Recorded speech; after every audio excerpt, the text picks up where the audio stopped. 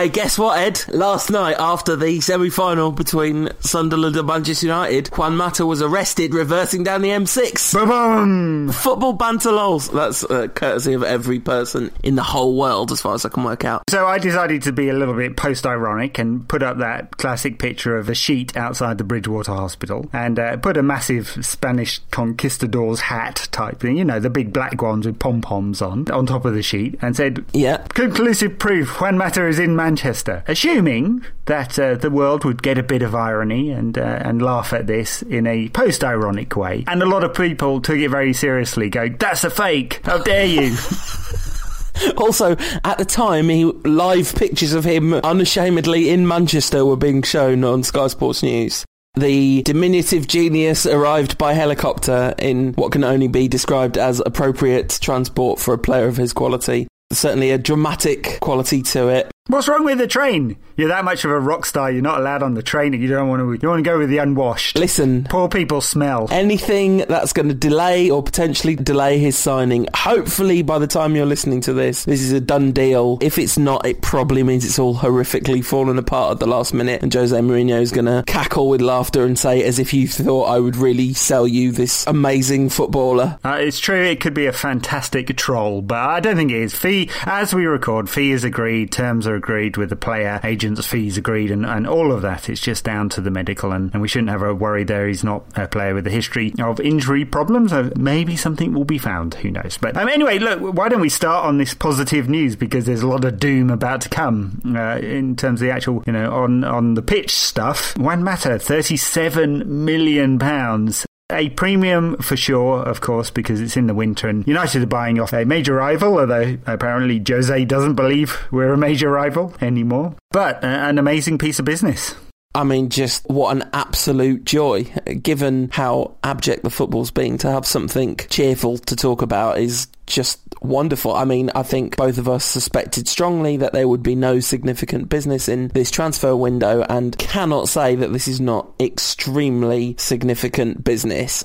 There are lots of questions about the transfer. You said something along the lines of an extremely attractive band-aid for a gaping axe wound, or something like that. What do you mean by that? I don't want to sound negative about this at all. I really don't, because I think he's a fantastic little player, and a player that in 2 seasons with Chelsea had become world class. I don't think he was at Valencia, though he was a very good young attacking player. I think he added a lot of dimension to his game in Chelsea. So we've got a player who's basically a world class attacking creative midfielder. There's no reason why you wouldn't want this player at Manchester United. His presence is a boost in terms of quality, overall quality at the club, boost in terms of your options. He's a 20-20 player who can score 20 goals a season and 20 assists a season. He's huge class, and it's only really to do with the depth of the Spanish squad, and especially midfielders around the Spanish squad, that he might not make the squad for Spain, right? So that said, the real question mark in my mind is exactly how United will use him, or more pointedly, how David Moyes will use him, and whether he's really what United actually need. And the question this brings up in my mind is whether United have a strategy here, or whether it's entirely down to what's just available. Would United have gone after this player, or a player of his type, a number 10, if he hadn't been available? Or is it just opportunism? And if it's opportunism, are United missing out on other players that are desperately needed, a central defender, a central midfielder, a fullback or two, maybe a winger, who are probably needed more than another creative player? And the reason I say that, of course, is because the player's preferred role is the one that Rooney has taken up this season. Rooney is, of course, in David Moyes' world, undroppable. The one that Shinji Kagawa would like to play and rarely gets a chance to. The one that we probably think that is Januzaj's best position. So you've got 3 players who can play in that number 10 role. At a stretch, if you were desperate, you could play Ashley Young. You had to have to be really desperate. And so we brought another one. The prospect of Juan Mata, Shinji Kagawa, Adnan Januzaj, Robin van Persie and Wayne Rooney aside, I've got to admit it, I'm getting an erection right now. It's pretty good, and if I go silent for a while, well, I just had to solve that problem, didn't I? But that is magnificent. That is as good an attacking unit of players as you get anywhere in Europe. Absolutely fantastic. I'm really excited about it. And what it also says, and I'm sorry I'm going on for a while here. What it also says is this United squad is set up to play nice, attacking, attractive, intricate football that doesn't look very much like the football that David Moyes has been playing this season. That definitely is not based on wide players hugging the touchline and lumping a ball in, and is based on possession of the football, because that's how you get the best out of those players. And that's the thing that worries me most, that Moyes has shown nothing in 10 years at Everton and his 6 months at United that says he can get the best out of that type of player. There you go.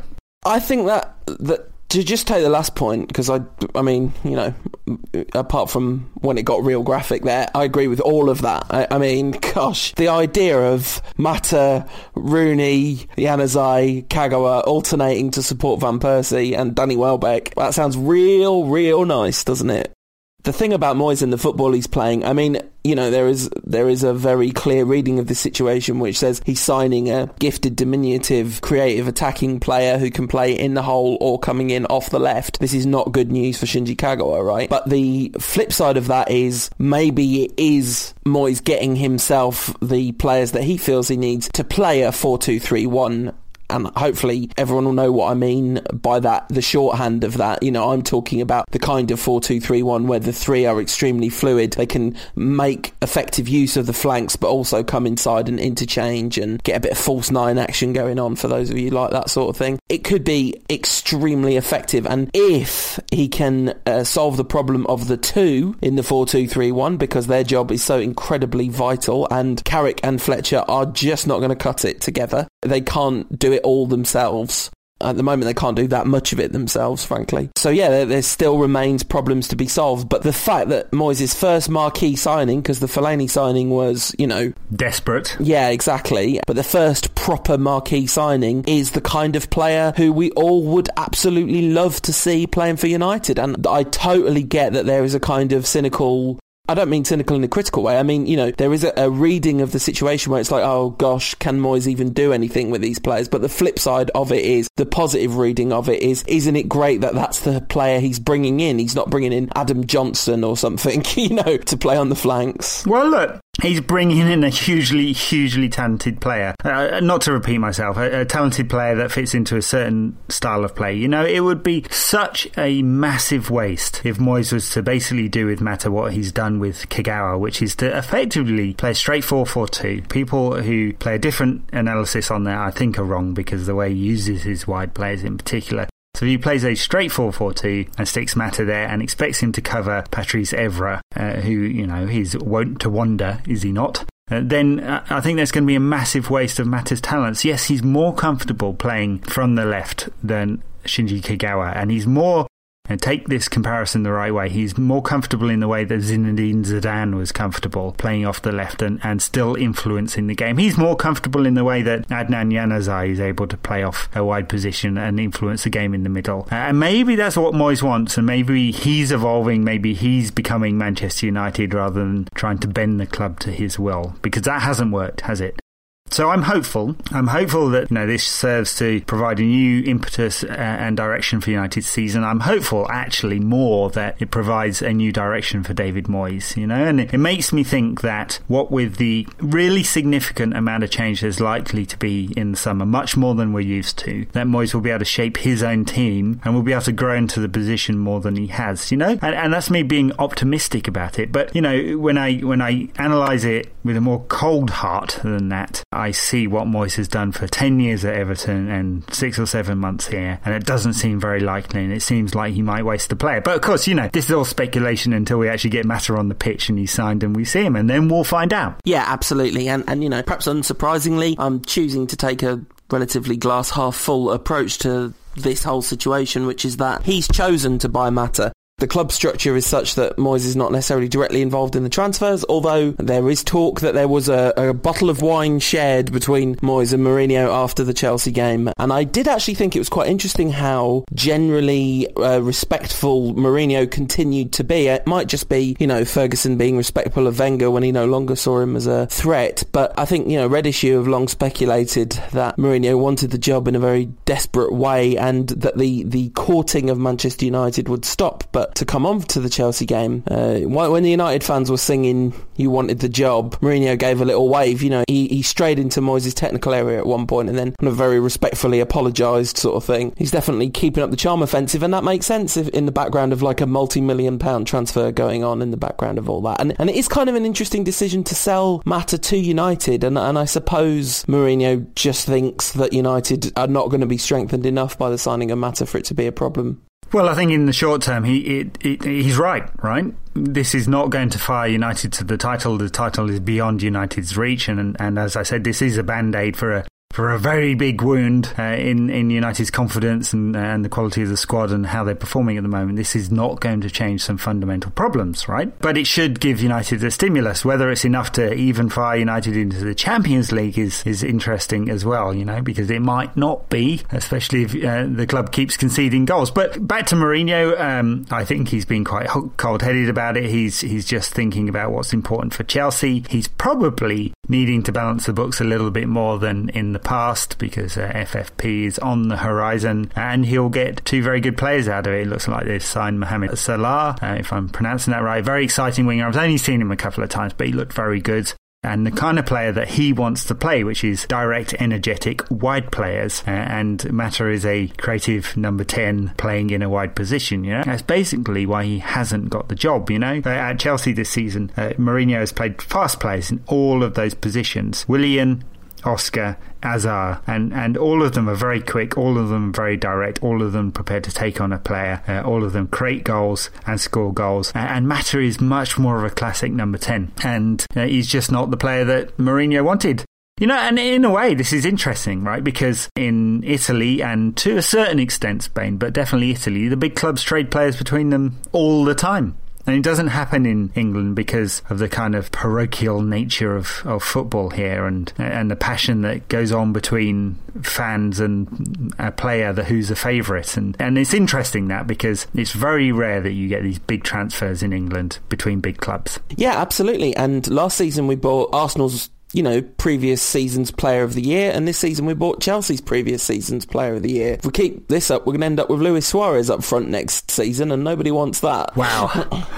Most certainly not, thank you. The Chelsea game then, I don't know, I kind of feel like such a Debbie Downer. We'll definitely talk a bit about transfers and hope for the future again at the end of the show, but for now, I guess we have to get into the proper doom, because there was some serious doom action on the pitch. What a fantastic 10 minutes those first 10 minutes were. And during those 10 minutes, all I could think of was, oh no, this is Barcelona 2009 and 2011 all over again. Well, especially 2011, yeah. Look, I have to say, I didn't agree with Moyes' assessment after the Chelsea game at all. Not in the slightest. I thought he was being unbelievably disingenuous in a way that he was being very genuine in his assessment of the Sunderland game, and we'll come on to that. But Moyes said we played quite well and we were a bit unlucky, and I'm sorry, that's just not good enough. If you look at the bare stats, sure, United had quite a bit of the ball, and actually the problem we've criticised United for a lot this season, being rather direct with the ball and rather wasteful with possession, wasn't the problem against Chelsea. Actually, United kept the ball very neatly in the middle third of the pitch. It was at both ends that the real problem came, and in those details, games are won and lost, and United did not play well in front of goal or defending goal.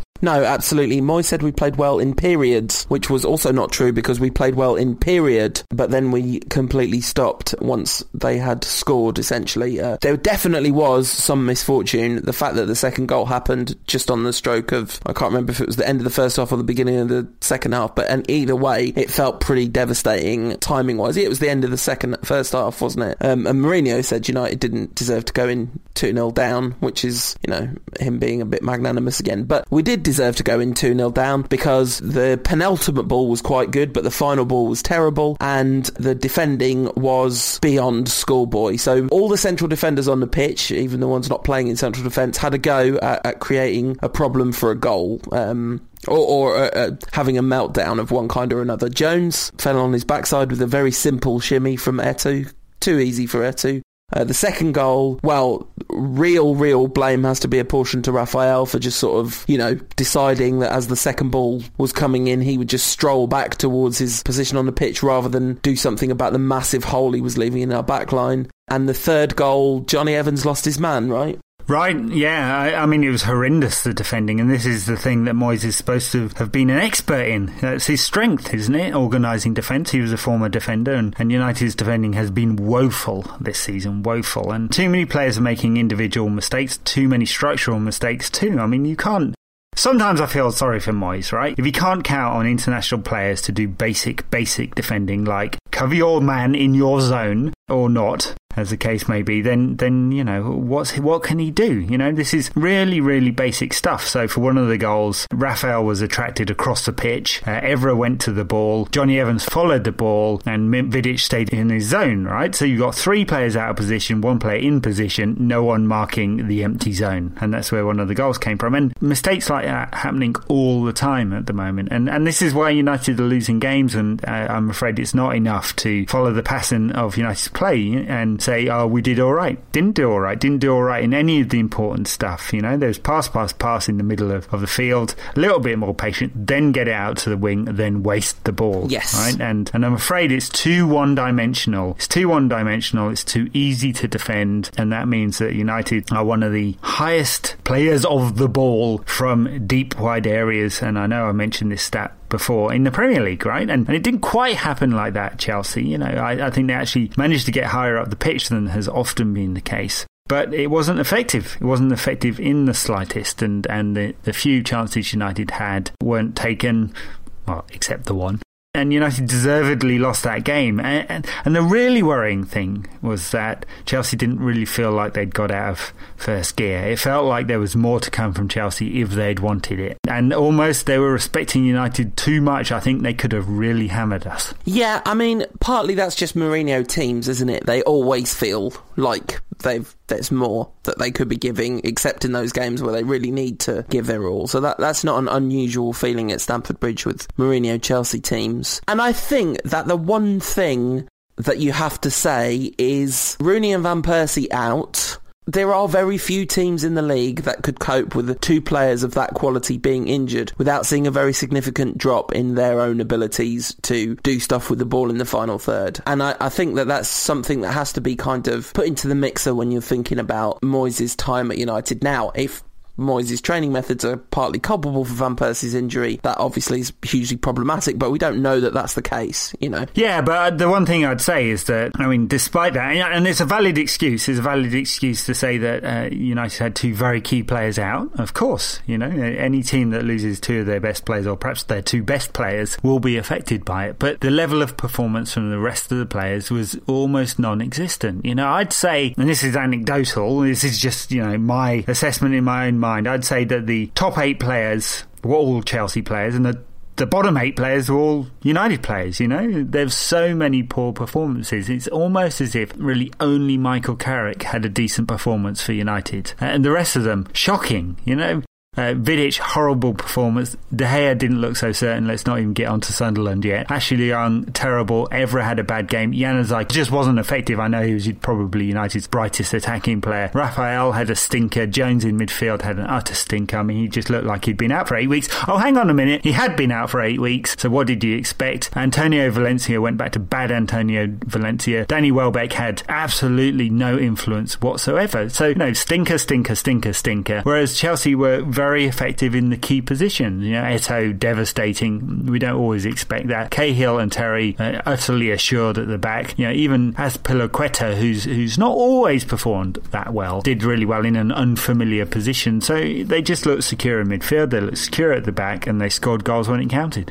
Yeah, I mean, we needed David Luiz to get comedically sent off by trying to kill Adnan Januzaj. That felt like the only way that game was going to go. Well, he gave it a good shot. He did. Januzaj left a lovely moment where he absolutely skinned Luiz. That was quite enjoyable. And you know, Januzaj easily United's best player in that game in a way that should embarrass his senior colleagues because he's extremely talented. But when I was thinking about the Sunderland game and who Moyes might pick for that, the idea that Januzaj clearly needed a rest, and actually the way the Sunderland game played out really did prove that he needed a rest, but there was no way that Moyes could rest Januzaj because he just needed him too much. And I think that is one of the single best things about signing Juan Mata, is that it means that Januzaj will be able to rest when he needs to, which will hopefully mean that he gets to develop in a slightly more functional way, because I think trying to develop into the player that we all hope he'll become when he's got to play every week, even though he's 18 and exhausted, is a bit unfortunate. Well, he did play the 90 minutes against Chelsea, and that was probably unnecessary given the state of the match. I mean, I guess Moyes believed that anything can happen, and maybe United could have come back late in that game, although it didn't really look like it, did it? Frankly, it was a hugely disappointing performance and very predictable as well. And, I guess there's a little bit of the heart says, maybe we can do something that the head said wasn't very likely. I mean, we both predicted a loss. You got the score right, by the way. It doesn't happen very often, but you did. I go back to that piece by Andy Mitten, his column last week, when he said that there have been very few times in his time watching United since the early 90s when he'd felt as pessimistic about a game. And that probably sums it up quite well. I have to say, the last time I felt that pessimistic about a game, we won 5-0. So doesn't always turn out the way you think it's going to, but this one certainly did. I was like, oh great, I got the score prediction right of one of the very few games I've ever really badly not wanted to get the score prediction right for. But 3-1 felt like a pretty appropriate guess for the relative gap between the two sides, and 3-1 sort of flattered United, as you said. I mean, Hernandez, of course, scored against Chelsea because it's somehow contractually written that that'll happen, even though he was terrible in that game, and again, terrible against Sunderland. I do feel for Hernandez, but he's not putting the performances in whatsoever. But Welbeck was also terrible, and, much as it pains me to say that was the case. Just rubbish, absolutely. United were rubbish in that game. They were good for 10 minutes, and then they were rubbish. And I was wound up by what Moyes said after the match, because it was so disingenuous and so unhelpful. And then I thought about it afterwards, and I thought, well, really, what's he supposed to say, especially with the semi-final coming up? Really, is now the time to throw his players under the bus? And I think he was right to throw his players under the bus after the Sunderland game, because, frankly, metaphorically speaking, that is where they belonged. Oh, ouch.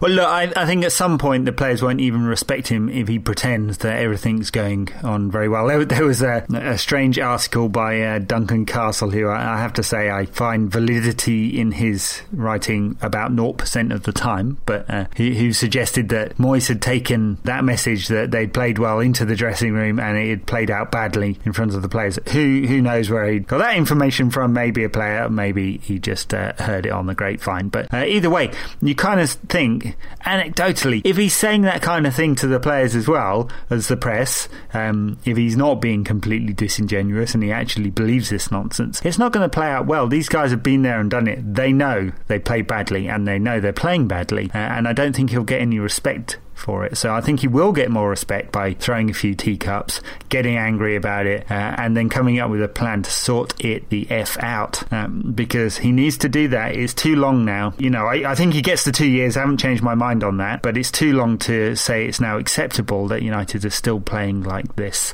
Given the point swing is 18 points down on the season, but also the point swing up for the other teams means there's a more than 30-point swing in some cases to Chelsea. That's unacceptable.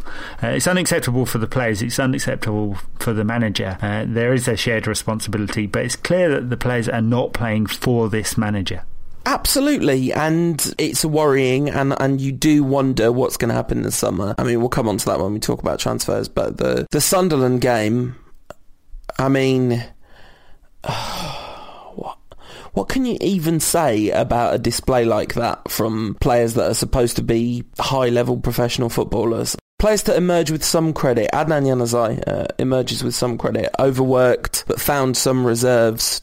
I mean, he completely lost it around the 60-minute mark. Not at all surprising. Entirely about fatigue. Found some reserves of energy to contribute during extra time. Very impressive. Darren Fletcher scored his penalty. Pretty tidy in possession. More passes than Michael Carrick. That's weird in itself. Well, he lost the ball quite a bit early on. It looked like he wasn't up to the pace of the game, but I thought he grew through the game. Yeah, absolutely. 85% pass completion for what that's worth. Chris Smalling, excellent game at centre-back. Well done, Chris. Yeah, I thought he was very good. I thought Raphael was good too. He was all right, I thought, but he gave away a good number of fouls, and I really thought we were going to get punished for one of those set pieces as well. But yeah, he was all right. And of course he missed his penalty, which was unfortunate. But the rest of them could just do one after that game, frankly. I mean, I don't really rate it as an opinion generally when people say the players just don't look bothered, because I think that that's very rarely the case. It's very rarely the case that players aren't trying hard enough to win. But there's just a complete, total and utter lack of courage, leadership, incision, confidence. You know, lots of people afterwards going, none of this is Moyes' fault, this is all the players' fault. And the flip side of that is it's also Moyes' job to instill some of that stuff in the players. Well, quite, yes. For the most part, I think I've been more critical of Moyes than I've been of the players this season. And because he's the man that's leading and he's the man who's responsible, and if he can't get the players playing, it's his fault, right? But he can't do anything about individual mistakes all of the time. Sometimes the players have got to take some responsibility, and they made a lot of mistakes individually, wasting possession, mistakes defensively, giving the ball away. Penalties, my God, awful. So, you know, in part I feel sorry for Moyes. Where I don't feel sorry for him is in the decisions he makes. The fact that Patrice Evra clearly was fit enough to play because he came on later. A little bit of an odd decision not to start him then. A little bit odd to pull Valencia on for Shinji Kagawa, I thought. I mean, he changed the nature of the game in doing that. And very, very odd with Michael Carrick coming off with an injury and Phil Jones coming on. This is the time that United could have stamped their authority on the game, and perhaps Ryan Giggs or another substitute with a more offensive nature would have been the right one to make at that time. But, you know, it's not the first time that defensive nature of substitution late in the game, when he's clearly trying to shut it down because at that stage United would have won on away goals, has blown up in his face. So that's a decision you can blame him for. But most of the problems were caused entirely by the players against Sunderland. I'm finding it extremely difficult to be coherent about that game, because I can't really remember United ever being quite so abject, honestly. I mean, we've been bad. There's been times when we've been really bad, you know. But Sunderland are one of the bottom three sides in the Premier Division. They are not a good quality side. 3 of their back 4 are players deemed not good enough for Manchester United. That's the level of opposition we're playing. And, you know, out of those 3 players, one of them, I think, it's only injuries that stopped him being one of the greats, you know, talent-wise. So I don't mean any disrespect to our former brothers. That is the practical reality of the situation. So to lose to Sunderland over 2 legs is a disgraceful result for a team with pretensions of still being a significant force in British football. And this is not bad luck. This is not referees. This is not blamed on injuries. This is not a one-off cup tie. This was 2 legs over, I was going to say 180 minutes, but it was even more than that. 210 minutes. A long, long time of football in which Sunderland deserved to be winners, right? Frankly, they thoroughly deserved it, and this is the team that is the second worst team in the division at this time of speaking. Yeah, you know, they did play well. Sunderland played well. They defended really well, and in a way, United almost rid their luck to the end of that game, and just weren't able to do that. But they didn't deserve to do that either, you know. And the result, you can't say it's not a fair result. Those penalties. You know, whenever a penalty shootout comes up now, I think of the Africa Cup of Nations final between Zambia and Ivory Coast, which is the greatest penalty shootout of all time. There's just no denying that that's the case. Then there was the one in the Confederations Cup, I think, last summer. I think it was between Italy and Spain, where there's penalty after penalty, brilliant, precise, devastating.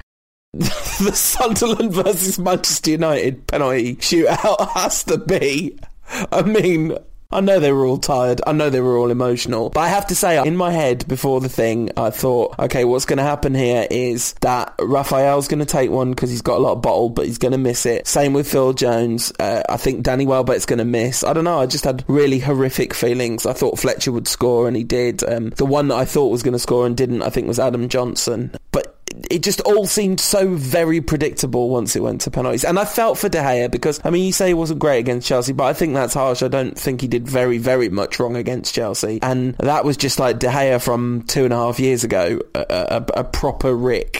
A really, really, really bad one. I mean, it seems so unusual for him these days. And it's just lack of concentration, you know. He had hardly anything to do. You know, as much as we praise Sunderland, of course, they created almost no chances. I think their first shot on target was that. And so it's just a lack of concentration. It's unusual for him. And hopefully that'll give him a good kick, because he's been brilliant this season, you know, and it's hard to criticise him, even though he's made such a horrendous mistake, because he's been so good. Penalties. So it was unfortunate, I suppose, that so many of United's natural penalty takers were not on the pitch. Unfortunate that Hernandez, who can hit a ball cleanly, seemed to get a very bad case of cramp. So ended up with really only Danny Welbeck being the attacking player. And a lot of the others did what you'd expect. I mean, Phil Jones skied it. No real surprise there. Adnan Januzaj, as soon as he took that short run up, I thought, yep, here we go. He's going to miss this, which was a real shame for him because he can hit the ball very, very cleanly. Rafael actually caught it cleanly, but it's a brilliant save by the keeper, who I don't know whether Rafael was just looking in the corner or trying to give the keeper the eyes and double bluff him, but he looked at the corner very pointedly and then hit it that way. And I suppose you'd expect a bit more composure from Welbeck, but generally speaking, 5 very bad penalties. Or 4. Yeah, I mean, absolutely. 5, because Fletcher's trickled in. He was pretty lucky to score that one. The fact that we scored 1 penalty in a penalty shootout, it's just... I just can't... That game was awful, and it showed what we so desperately need. Cover for Evra at left back, replacement for Evra at left back, because he's off in the summer, right? So that is absolutely vital. Players in the central midfield, because Carrick did not have his worst game, but he did have one of those games where, I don't know, some people say that Carrick is a cowardly footballer, and I think that's overly harsh, but sometimes he just goes missing when you really need him, and this was one of those. I mean, the one moment where he tries to play a through ball and just very carefully passes it out of play, really kind of summed up the incision of his night. So worrying.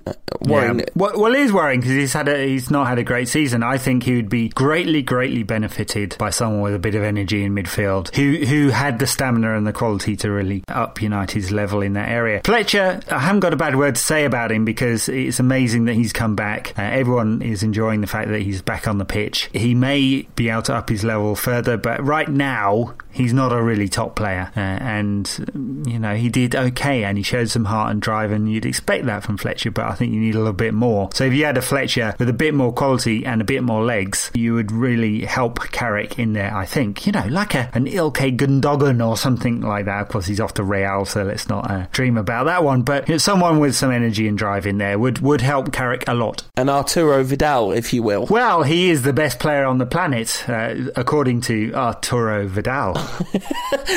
I would take him in a heartbeat, though. I mean, the whole thing about why this is apparently not a ridiculous transfer, because you'd think in a team cruising to the Serie A title, leaving to come and join 7th place Manchester United doesn't seem like a great move. But apparently he's not on very much money. That is, of course, the most relative of all relative terms ever. Yes, I know. It's hard to live on, just the 40 grand a week. Yeah. I mean, Juve's revenue, to go back to the conversation we were having just before we came on, is substantially lower than United's. Their base salary is substantially lower too. That's why there are murmurings about some of their best players. I mean, they are punching above their weight at the moment, Juve. Yeah, absolutely. But not in Europe, of course. No, out of the Champions League. Yeah, and that's, I think, perhaps one of the reasons why they might not have quite the stickiness you'd expect. But Vidal, if it happens, you'd think it's more likely to happen in the summer. But I have to say, the Mata transfer is one of those transfers that makes me think, I just don't know what's going to happen next. Because if you told me we were going to spend £40 million this transfer window on Juan Mata, I would have bitten your hand off and then said, spat out your hand and gone, sorry about that. That was a weird thing to do. That didn't really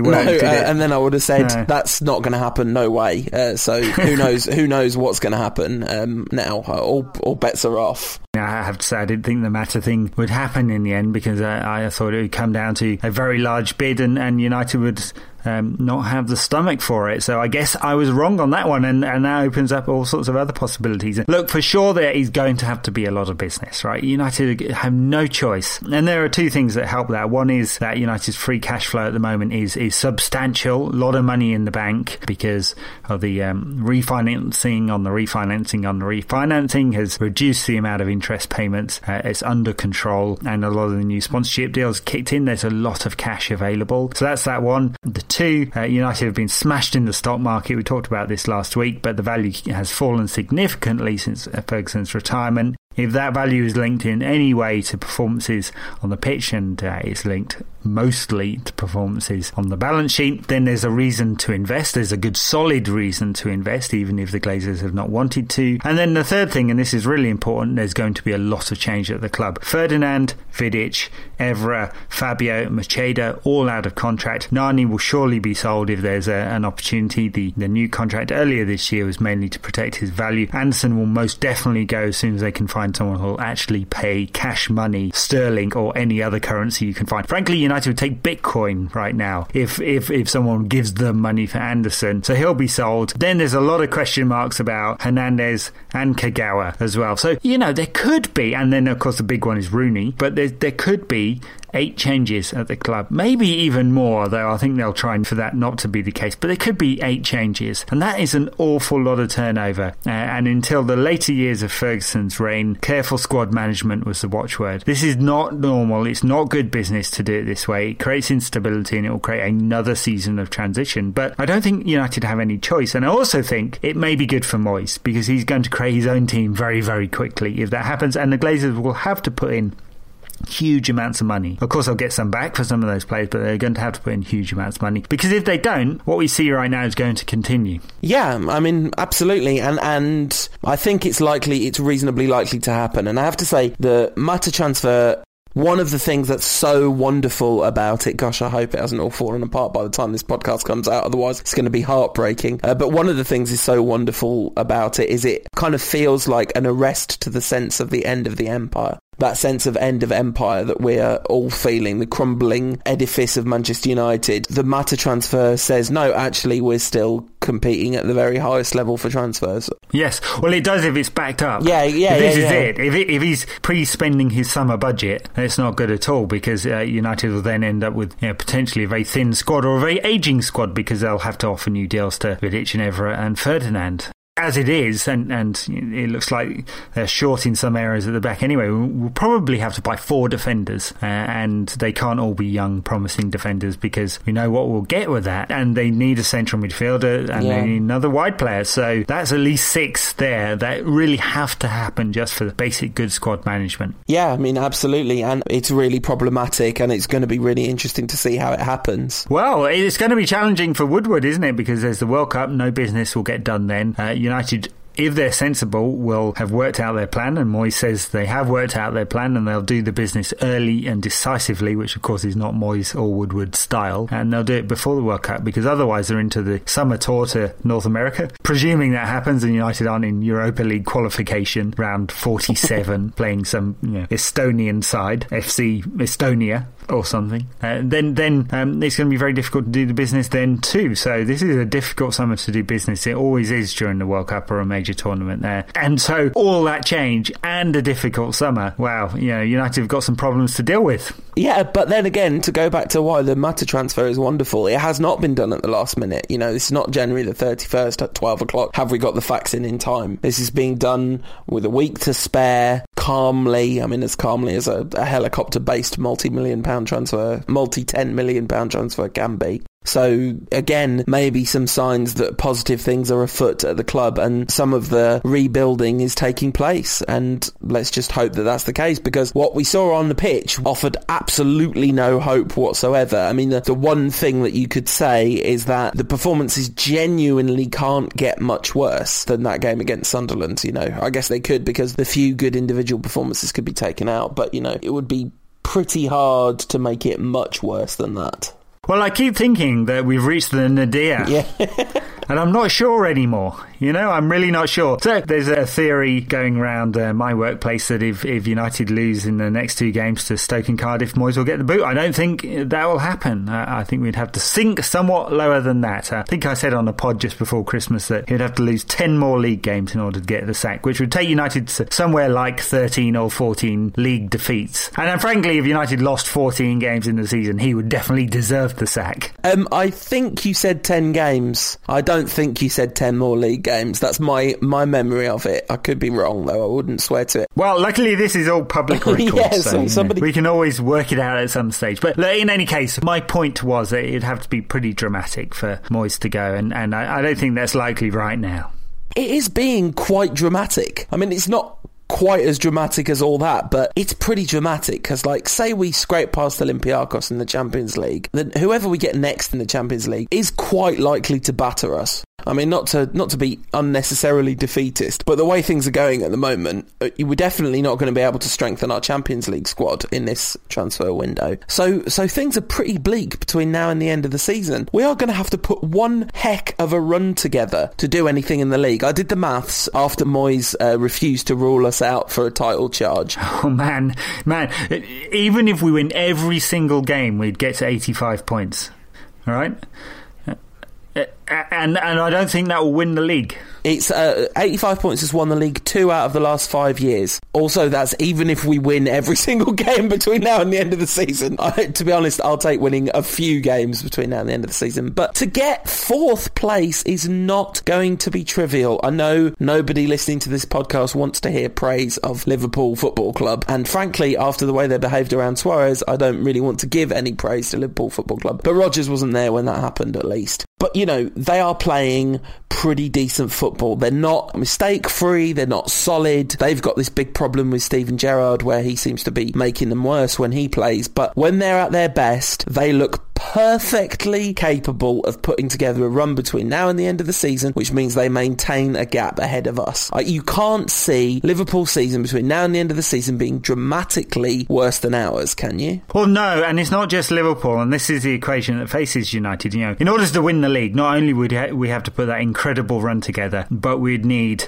City, Chelsea and Arsenal to all screw up. Right, so it never happens that 3 fall into bad form. 1 or maybe 2, but one of them is going to keep on piling the points, and I think it will be City in the end. But the same situation almost faces us for 4th place as well. So Liverpool have the points, but Everton and Tottenham are in there as well. So we have to assume that United will outperform by at least 6 points in order to get that spot. In fact, it really needs to be more because of the goal difference. So we have to be 6 points, 7 points better off than Liverpool, and possibly better off than however many points better off it needs to be, but a few than Everton and Tottenham as well, right? So that is it's not just about United's performances now, it's about the others too, and that's what makes the equation really difficult. Yeah, absolutely, and I think looking at it with the kind of most rational head I can find on, I would say that Champions League qualification is a massive long shot now at this point, given what you've just said, given that there's 3 teams between us and that qualification, and at least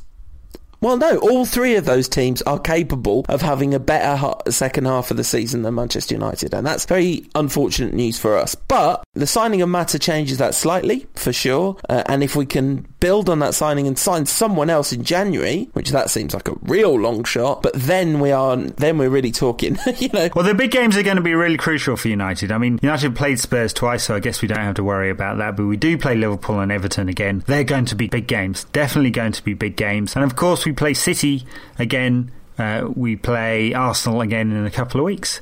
So there are some big games left for United. United do not have a very good record against teams above them in the league. A terrible record, in fact. Caught Arsenal on a really bad day. Apart from that, it's a stinky series of results. So none of the history of this season tells you that United is suddenly going to put in a run of massive results. Maybe Mata will be a stimulus. Maybe. He's not going to solve the problems at the back, that's for sure, and he's not going to solve the problems in central midfield. We don't think. Absolutely, big games crucial, but also the not so obviously big games absolutely crucial, because it is only barely hyperbole to say that every game between now and the end of the season is a cup final for David Moyes if he wants to get anything meaningful out of this season. Well, right, because look, let's be honest, United are not going to win the European Cup. I mean, they might Bayern, fluke Real, Barcelona, Paris Saint-Germain, miles ahead. Yeah, I mean, in terms City as well. In terms of quality, we're not going to win the European Cup, but the Chelsea side that won the European Cup a couple of seasons ago were far from the best team in Europe, and we might fluke it, you know. But you're right, I mean... you never know. You never know. I mean, maybe Moyes will get a plan together, but let's be honest, it's probably not going to happen. So, out of the FA Cup, out of the League, out of the League Cup, so really the only thing to play for is that fourth spot. That is so desperately sad. We've become Arsenal in 6 months. Yeah. But it's really crucial, you know, and United financially, of course, can definitely take the hit. This is the really worrying thing. All that change in the summer, you accelerate your decline if you buy mediocre. We've seen it with Liverpool and we've seen it with Arsenal. And you could bake in the decline by buying the wrong players in the summer. Yes, absolutely. And it's a massive risk. It's a massive risk. And Moyes has got to know this. He's got to know this, and the club have got to know this, that they could bake in for the next 5 years mediocre performances. And mediocre enough that United start dropping out of the Champions League, because that will have a material effect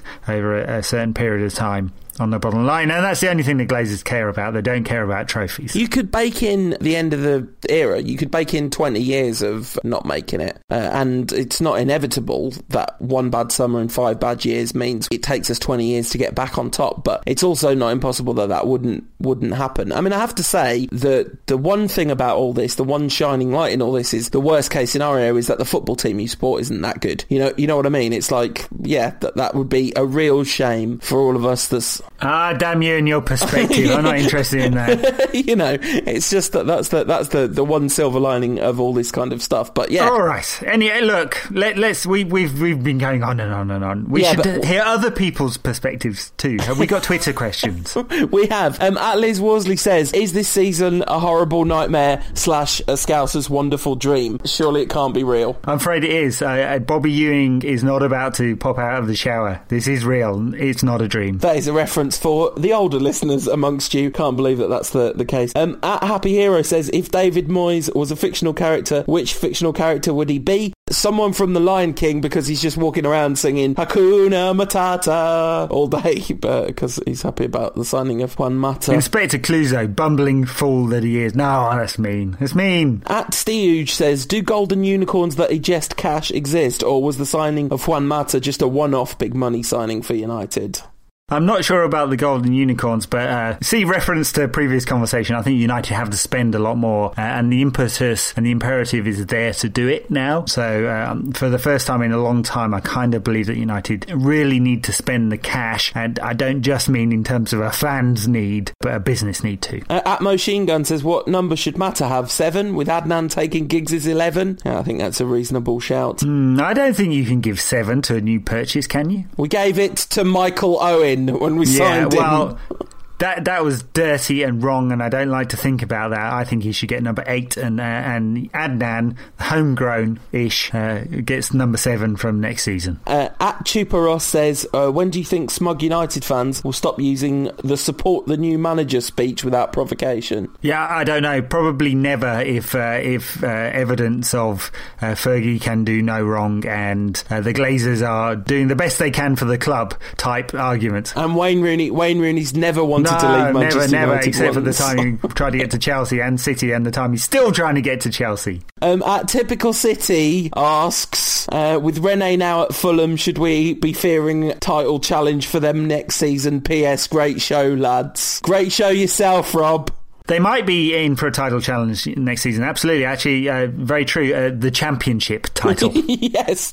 And finally, from the good people at Full-Time Devils, do you think Juan Mata is a cat person? I'm not sure in my life I've ever seen a tweet and suddenly had such a clear realisation that what was being said in that tweet was definitely true. Juan Mata's a cat person. There's no two ways about it. He seems like a nice lad, doesn't he? Seems like a nice lad, yeah. I don't think he would dislike dogs, don't get me wrong. I just think there is a certain feline quality. But you see, it's the nice ones you got to worry about. Secretly, he's some deviant nastiness, isn't he? No, I refuse to accept that the saviour of Manchester United is anything other than pure as the driven snow. Actually, you know what? I think I've seen him down the Rubber Club. No. Talking of all that is good and pure, we take on Ole Gunnar Solskjaer in the next Premier League game before we record another podcast. We've got this weekend off, but we do play on Tuesday night under the lights at Old Trafford. Tickets on general sale. How many emails and text messages have you had, Ed? Bombarded with them, yes. They are on general sale, and of course it wasn't a sellout for the Sunderland game, although that's no real surprise. Yeah, hard times for the marketing department. You wouldn't have thought you'd have to sell Ollie coming back to Old Trafford hard, though. I mean, he's going to get a fantastic reception, and only rightly so. And of course, he'll come with a couple of former United players in Wolf Eikram and Mats Moller-Dali. Dali might not make the squad, but Eikram will do. And it's going to be a nice occasion. If United don't get beaten. Looks like, I'm sure it will be a loan and so he won't be available, but will Zaha going to Cardiff gathering pace, that story? Yes, it seems to have been done, which is important. I think it's good for Cardiff, good for Wilf, the story going around that his attitude has not improved over the year. Turned up late for the under-21 game the other night and was therefore put on the bench. So let's hope Ollie sorts him out. He seems like a very sensible, rational and strong-willed manager, Ole Gunnar Solskjaer, and I think he will. And if he can't get the best out of Zaha's going to ruin his career, and someone needs to get that penny to drop quick, because too much raw talent to blow it, I hope. Yeah, absolutely. I'm struggling to imagine a world in which we don't win this game, but it's a very real possibility, of course. We have definitely got enough. Rooney should be back, you'd imagine, by this point. Even maybe Van Persie might be involved. Juan Mata, hopefully, all being well, might be involved. Januzaj will have had a good long rest, which he badly needs. I think if we'd played this weekend, it would have been absolutely crazy to play him again. But maybe a full week after the Sunderland game will be long enough. So you'd think that surely we can do this and put some sort of performance together, but plenty of problems still for Moyes, even with his best players back. So the thing is with Cardiff is they just do not score any goals. They got 17 all season in the league. Having said that, Ollie has clearly, in the few games he's been in charge, already brought in a more attacking philosophy. I was privileged to be special guest on Built on Sloper Road, a Cardiff City podcast this week, and I had a good long chat to the guys there about Cardiff, and they said they'd already noticed the effect. They went to City and scored twice. Went to Newcastle and scored twice. So, they've had some tough games, a tough defeat to West Ham, and that was perhaps a surprise in those three. So they've got a chance of making it out. It's so tight at the bottom. They just need to score more goals, and I think Wolf Eichmann will help them there. He's not a quick player, but he's a tempo player, and he'll help dictate play through their midfield. Mats Moledali, very, very, very talented. We'll see whether he has an impact this season. He's very young still, of course. They've got a chance, but they've just got to score more goals, and the fact that they don't leads me to believe that United, with the extra stimulus and matter, with Rooney coming back, that United will win this one. But it's hard to be confident about any home game at the moment, isn't it? Yeah, absolutely. As we speak, my headphones are dying a death, wireless headphones running out of batteries. So I think it's time to wrap up this show. Ed, what is your prediction for the Cardiff game? I think United win 2-0. I know, bold prediction there. I also think a billionaire will make us an offer for the Rantcast that we get. No, they won't. I think we're going to win this one, and I think we're going to win by 2-1. All right, very good. Well, that's it for this week. Let's hope United beat Cardiff. It'll be lovely to see Ole Gunnar Solskjaer at Old Trafford once again, along with a couple of former players. United badly needs some stimulus. It's come in the transfer market. Maybe it'll come in the league as well. In the meantime, if you want to get hold of us, you can get hold of us on Twitter at United Rant or at UTD Rantcast on Facebook/Facebook.com United Rant. We're on iTunes for the podcast, but you know that already because you found us. You can keep up with the running costs of the show at unitedrant.co.uk/donate. Many donations recently. Thank you very much. It is much appreciated and really does go to just paying for the site because we are freeware. In the meantime, best of luck to you all and good night. Good night.